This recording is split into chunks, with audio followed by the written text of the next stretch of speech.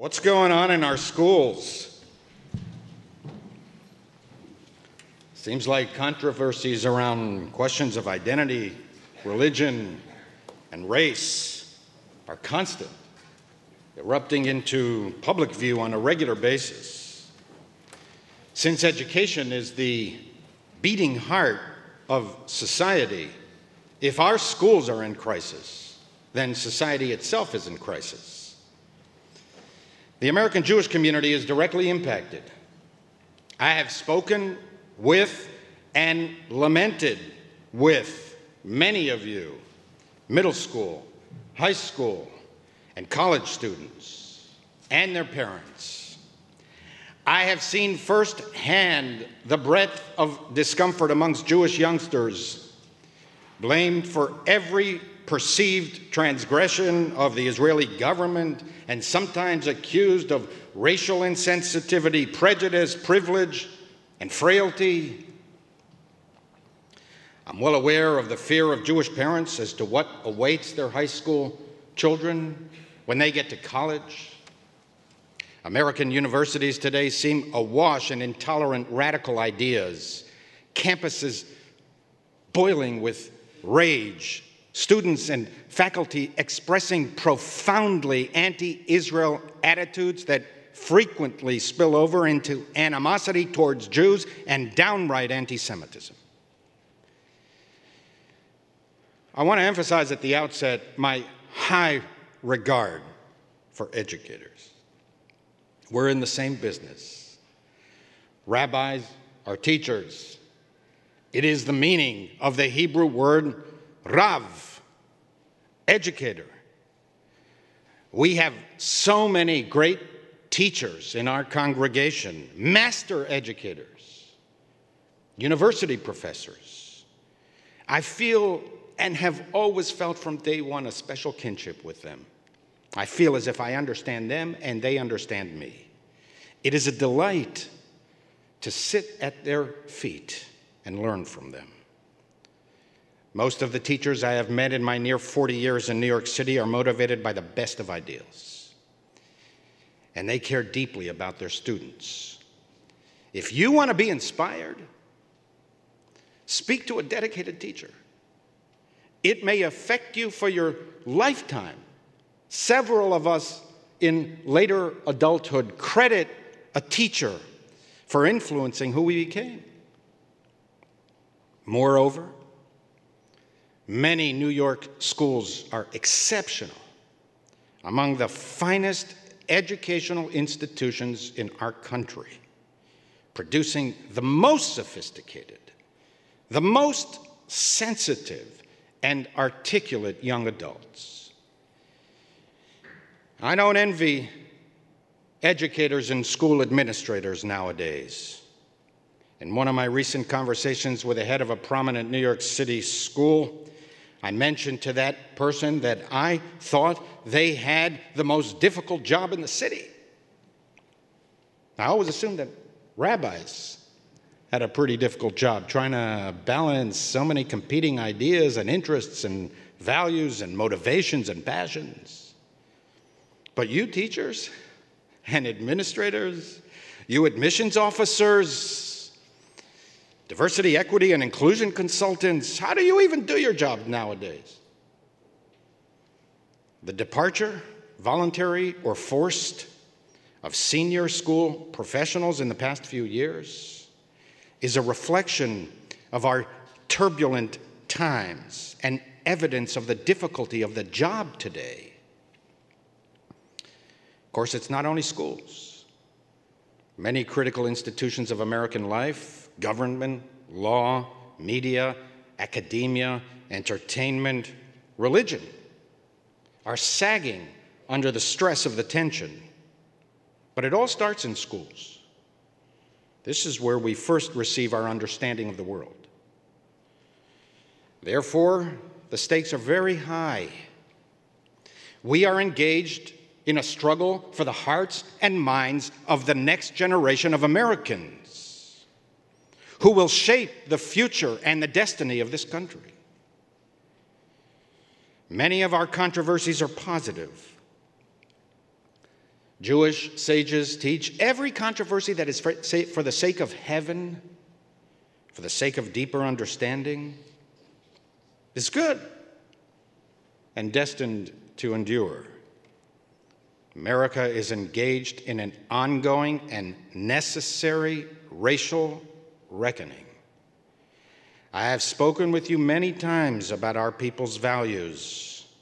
Racism, the horrendously evil idea that one group, a particular race, is inherently inferior, subverts every principle of Jewish thought. Dehumanization is the ultimate logic of racism. As imprisonment marks a person for life, so slavery marks a people in perpetuity. Slavery is a monstrous atrocity. The scars never fully heal. The pain never fully recedes. Practically every Jewish festival recalls the Exodus from Egypt. Every day in worship, we recite prayers highlighting our liberation. We did it again today.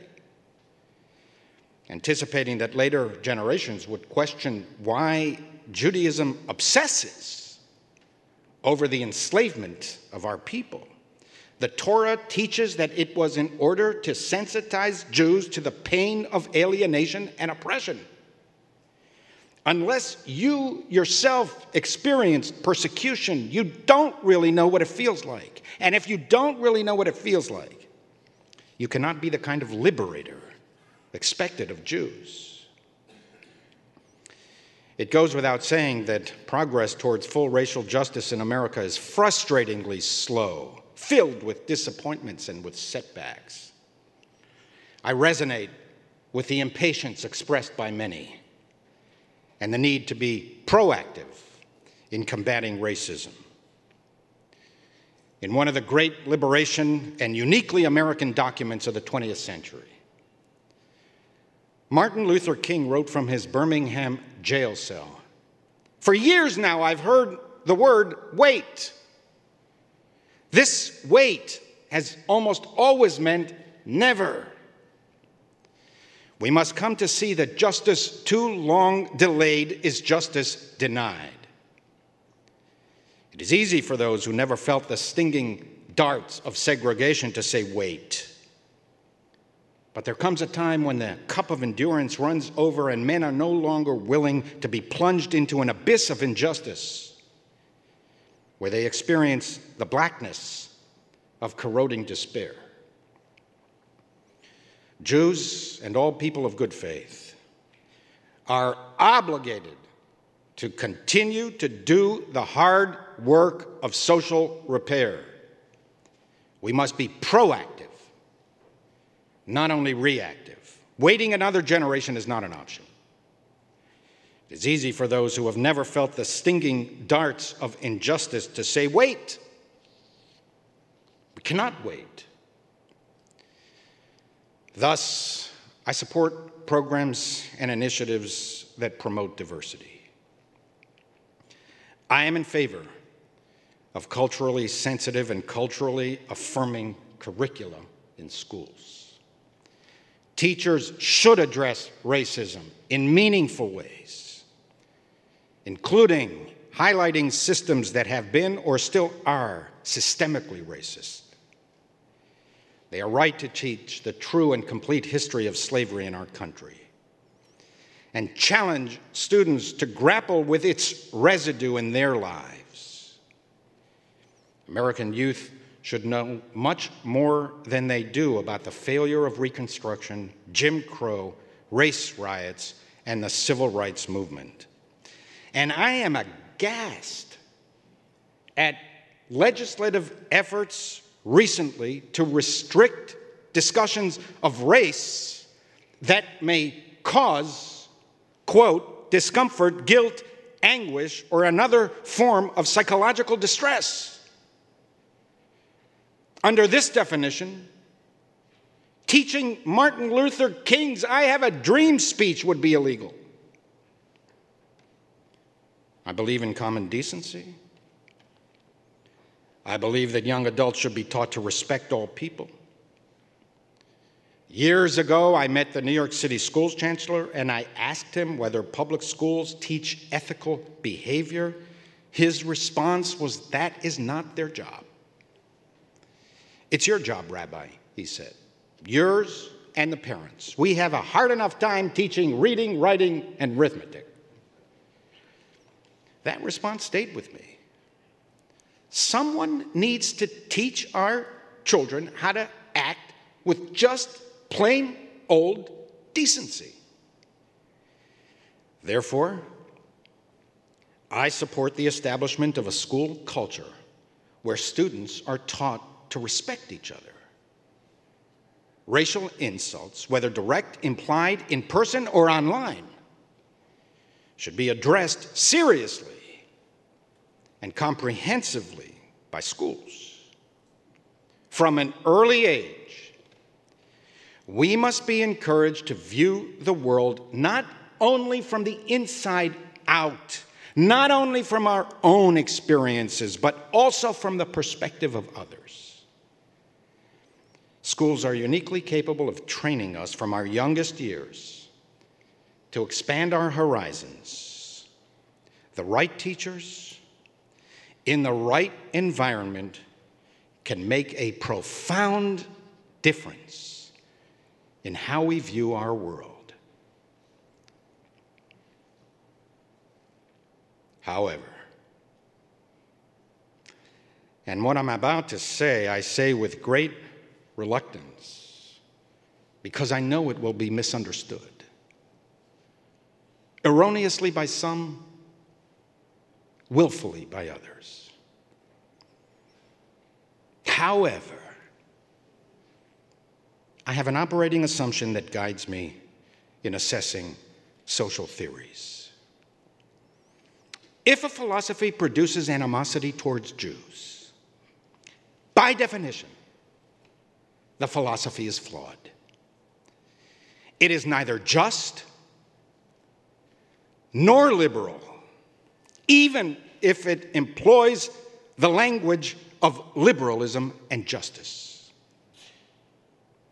If a theory produces hatred of the Jewish state, not criticism, fair or unfair, but obsessive loathing, by definition, there is something wrong with the theory. An intellectual approach that advocates for the destruction of Israel, by definition, cannot be just or liberal. No matter the high-sounding words camouflaging its illiberalism. A theory that automatically defines and categorizes Jews as a racial group, by definition, cannot be liberal or just. Not only is it factually untrue, check your ignorance. You don't know anything about us. There are Jews of every color and race, and in fact, the majority of the world's Jews are not of European descent. Not only is it factually untrue, it also distorts Jewish values, the way we see ourselves. Jews never divided the world or the Jewish people by skin color. We divide the world by values and deeds, good ideas and bad ideas, good actions and bad actions. Truly liberal approaches allow and encourage individuals and groups to define themselves. This is what diversity means to a liberal. That different cultures, languages, religions, and traditions possess unique destiny, unique dignity, and offer profound benefit to society. Distinct and distinctive group identities are beneficial. They give meaning and direction to our lives. They inject us with cultural and intellectual energy, pride, and purpose. In America, we do not insist on uniformity to achieve unity. It is perfectly acceptable to have Jewish schools, black universities, Asian American affinity groups, but buses still need to be integrated. Policing still needs to be equitably just. And redlining is still impermissible. Assimilation of all distinct cultures into one giant melting pot is not the goal of America. Integration and equality of opportunity is. You don't get to define for Jews how we see ourselves. You only get to decide whether you want to accept Jews the way we see ourselves. It's what you demand of every other group in the name of diversity, equity, inclusion, and tolerance. True liberalism demands that you not make racial assumptions about us, especially assumptions that we ourselves do not make. If in the name of diversity, equity, and inclusion, Jewish children are lumped into an identity group by virtue of their immutable characteristics, the color of their skin, not the content of their character, if they are shepherded into school affinity groups that define them the way others would like to see Jews, not the way our children define themselves. There can be dozens of affinity groups in school, but no Jewish affinity group. If in the name of social justice, Jewish children are accused of undeserved privilege and economic exploitation, and thus invested in and colluders with racism by virtue of the color of their skin, not the content of their character or the measure of their deeds. And if in the name of anti-racism, Jewish children are viewed primarily or exclusively through the prism of their race, and every objection of every Jewish student or their parents is evidence of their fragility, if in the name of inclusion, Jewish students are excluded from advocacy groups because of some warped intersectional social theory that requires them to disown Israel first, then our understanding of justice and liberalism has gone far astray, and we cannot allow it. We must push back. It's fascinating to observe that the most intense controversies in the city and throughout the country are erupting in the most progressive schools and universities.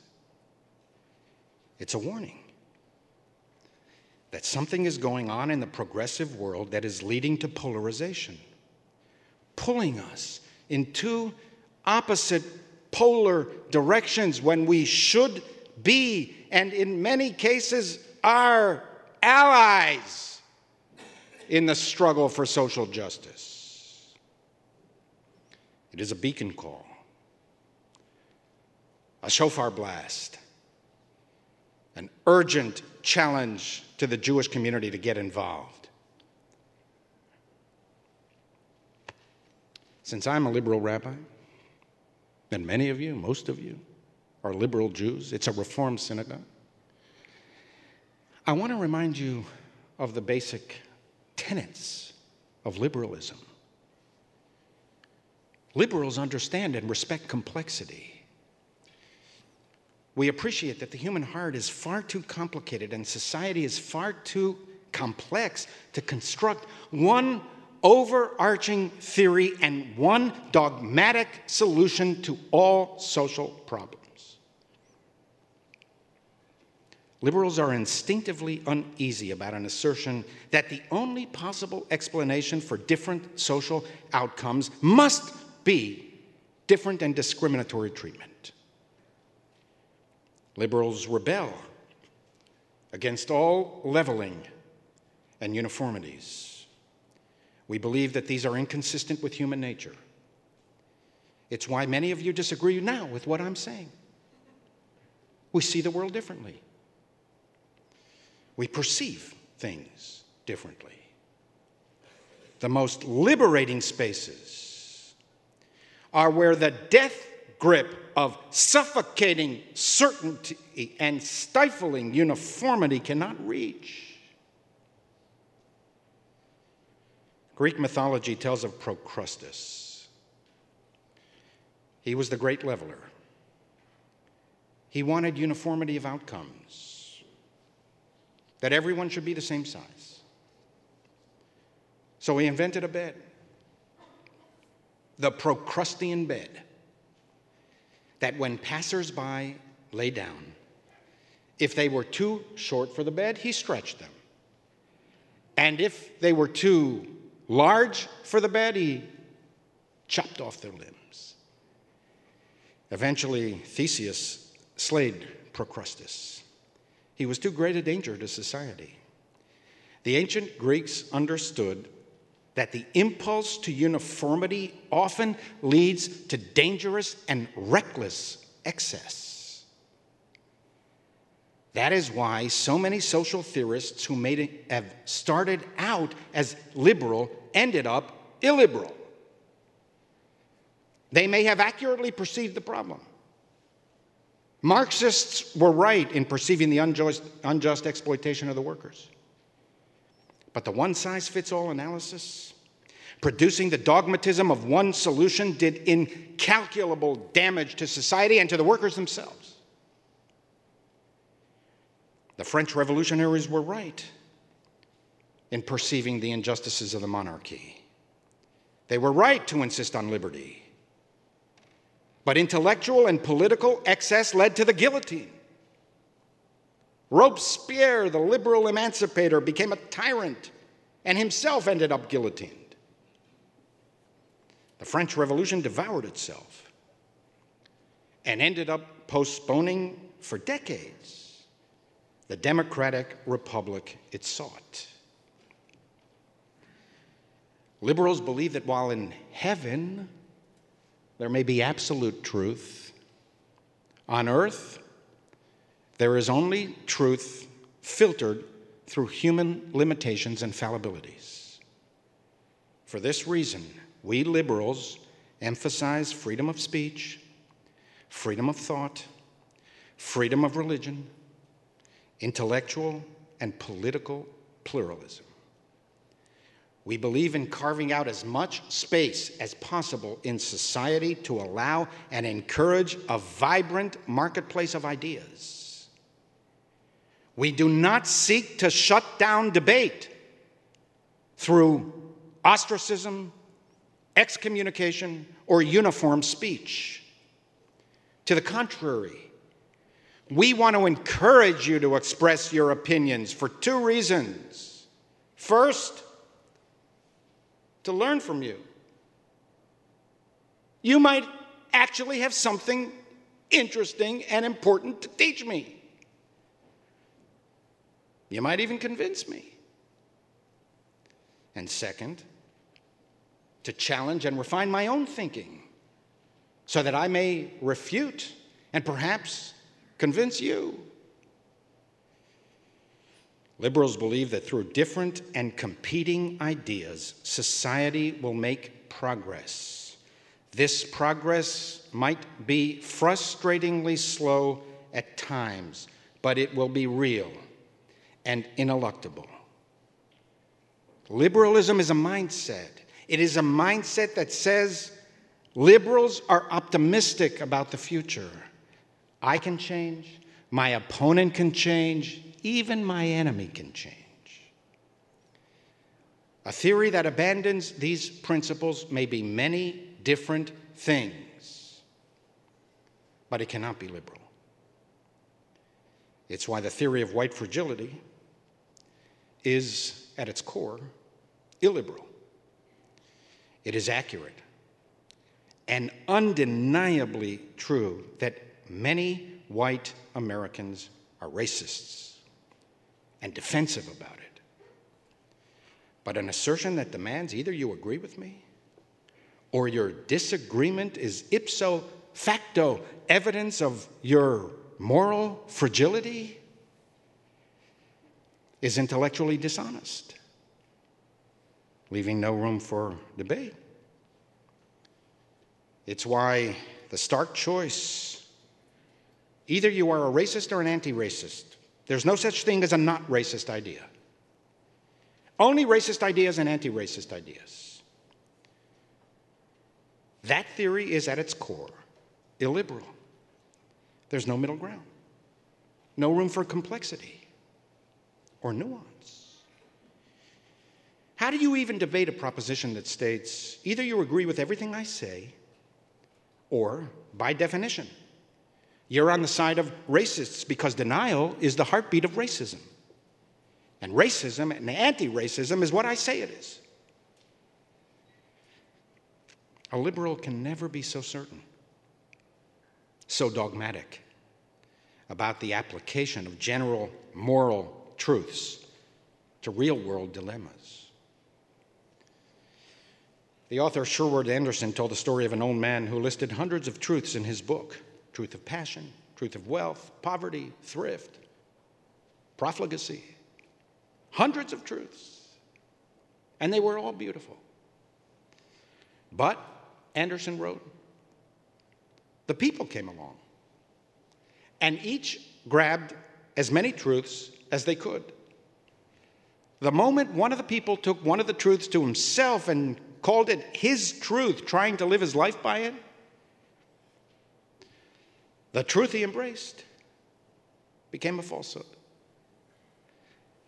Liberals believe in pluralism because we believe that human reality is plural. Values conflict. As Sherwood Anderson understood, wealth can be a virtue, but so can thrift. Work can be a virtue, but so can play. Access to information is a virtue, but so is privacy. Justice is a virtue, but so is mercy. Reason is a virtue, but it can lead to excess and unreason. Sensitivity to feelings is a virtue, but so is sensitivity to facts. Egalitarianism is a virtue. Self-awareness and self-improvement are virtues. But sensitivity training, anti-bias training, cultural reprogramming to curb microaggressions can easily become illiberal and frustrate our liberal intentions. Even the sounds of these terms resonate with the potential of Orwellian excess. Doesn't mean we shouldn't embark on the journey, but it does mean we have to be careful on the way. And we need our best teachers and our best leaders, the most sensitive to complexity and diversity and the most truly liberal, to guide us on the right path. Institutions of learning should be devoted to the cultivation of curiosity. We should learn in school to develop a tolerance of the range of human dissimilarities so that we can expand the richness of the human soul. The task of the best educational institutions and the task of the best teachers is not to tell students what to think, but to give them the tools how to think. What Jews know for sure is that any abandonment of the liberal order is bad for Jews.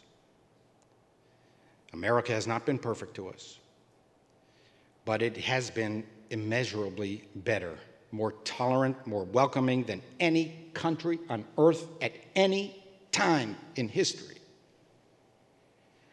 The country has many difficult problems, and race is at the center of them. But it is untrue that America is irredeemably racist. There are plenty of racists here. But to deny that the United States has made enormous progress since its founding is to distort the history and the reality of America.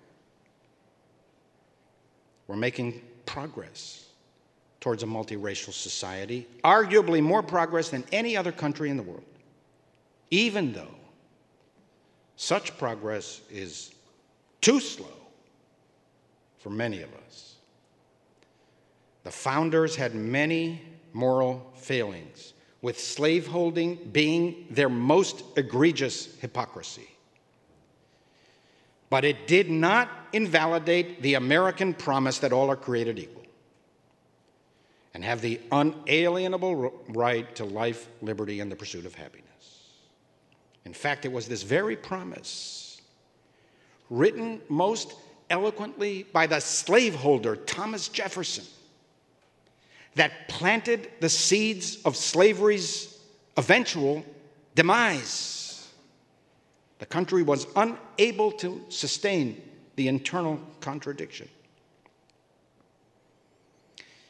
It is true that capitalism produces social inequalities and income disparities. But it is not true, as one thinker recently wrote, that to love capitalism is to end up loving racism, and to love racism is to end up loving capitalism. Every other system, every other modern alternative to capitalism, communism, socialism, fascism, turned out to be utopian illusions or frauds. There is no perfection in human affairs. Sometimes the least bad option is the best option. So where does all this leave us? What are we supposed to do now? The school year just beginning, and in the years to come. I want to address parents and adults first, and then the youth. To the parents. It seems to me you have four basic choices. First, you can leave the school. Remove your children from an environment that you believe has become hostile to your worldview. Some parents have done that. But most have not and will not. At some point, it is unviable simply to pick up and leave. And where would you go anyway? So many other institutions are struggling with the same issues. Your second option is to stay because you're pleased with the school's approach and you disagree with practically everything I have just said. If you fundamentally disagree with me, let me hear from you. I welcome being set straight. Your third option is to stay, grin, and bear it. It's what many families do. I have spoken with and heard you. Better to get through high school in these exceptional academic institutions so that our children can continue their academic careers in exceptional universities. But if you grin and bear it, and you offer no Jewish counterview to your youngsters, do not be surprised that they will return from university one day filled with animosities towards the Jewish people and the Jewish state. Your fourth option is to stay and push back. If you want to influence what is taught in your children's school, let alone whether your child's Jewish identity will be respected, you must be involved. and you must be organized. You will find plenty of allies. Most people are far less dogmatic, far more uncertain, much more practical, and much less ideological than what may appear at first glance. They do not spend their days constantly seeking microaggressions. You have plenty of ways and plenty of means to exercise influence. You may even be in the majority. Remember, majorities do not necessarily determine the character of an institution.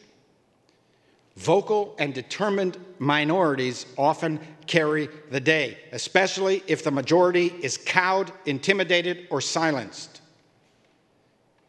Motivated and organized minorities will prevail over passive and disorganized majorities every time.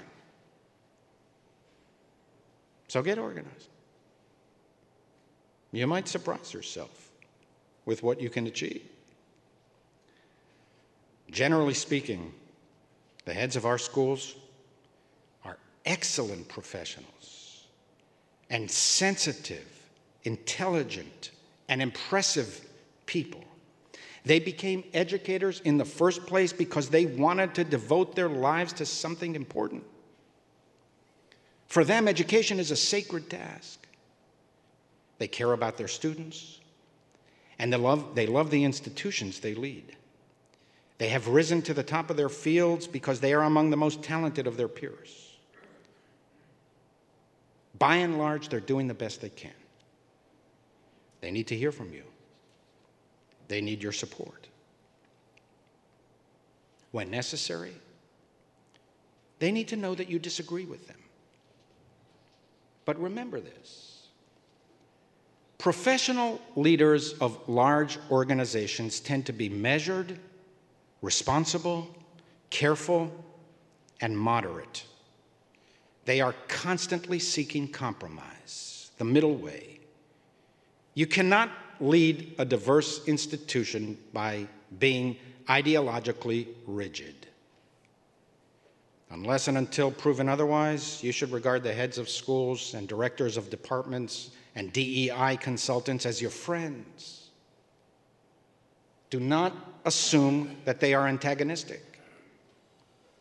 They may not be as knowledgeable as we would want them to be about the Jewish experience or the history of anti-Semitism, so take the time to speak with them, to educate them, and to sensitize them to thoughts, words, behaviors, and ideas that have caused devastation to Jewish communities.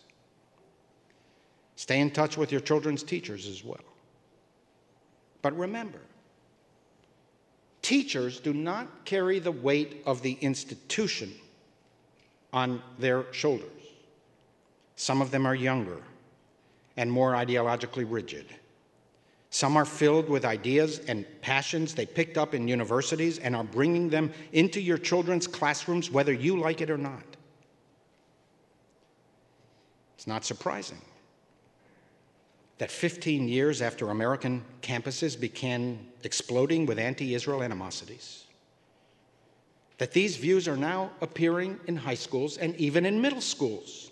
Some of those university students of 15 years ago are now teachers. It's not that these teachers are unaware of your views. They believe that you're the problem. You're standing in the way.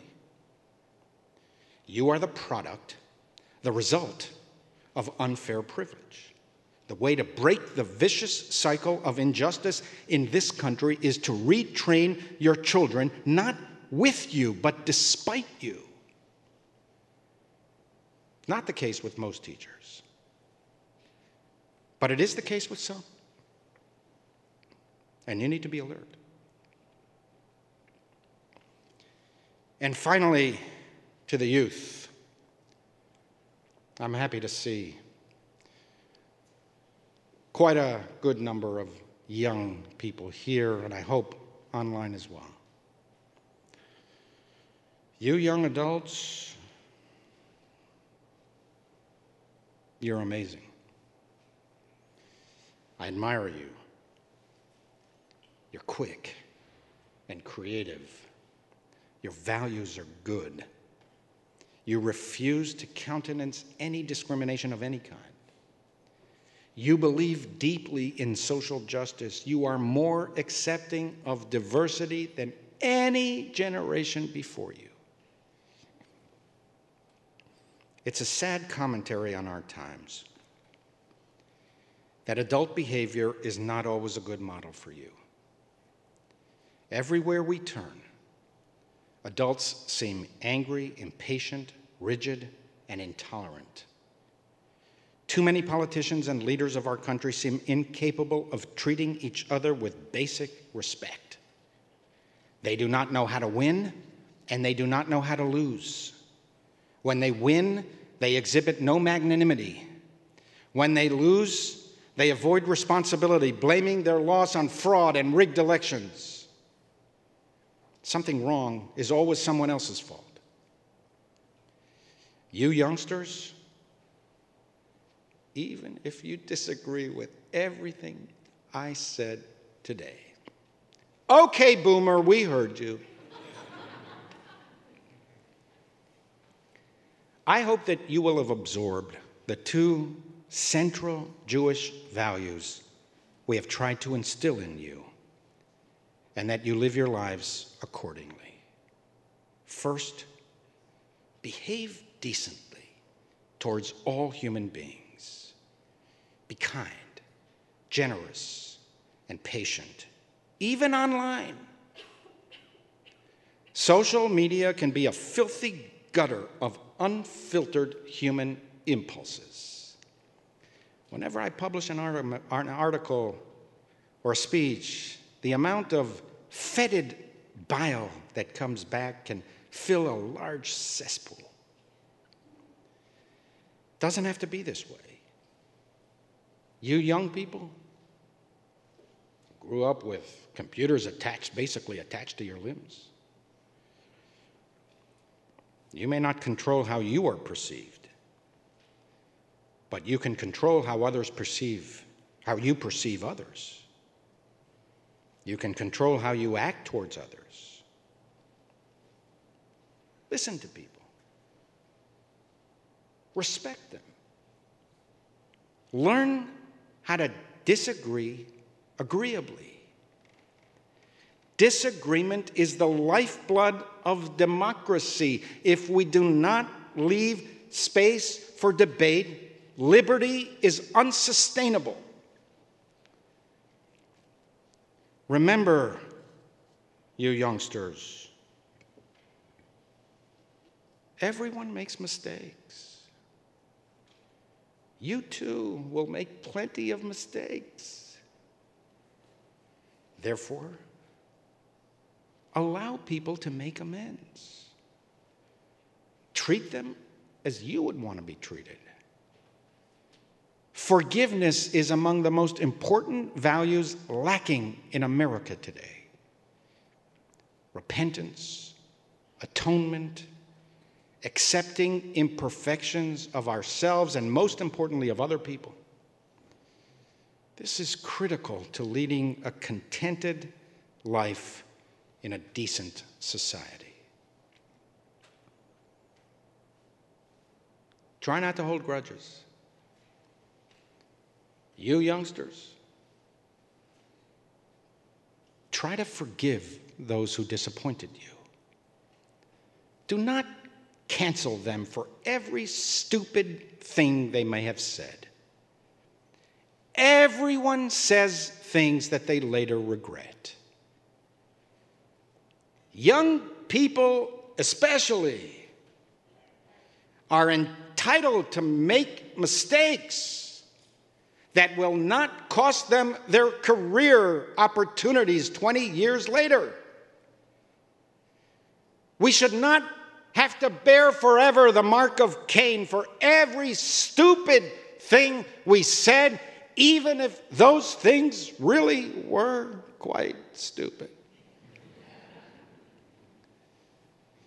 Second, you young people, be proud Jews. I worry about your generation.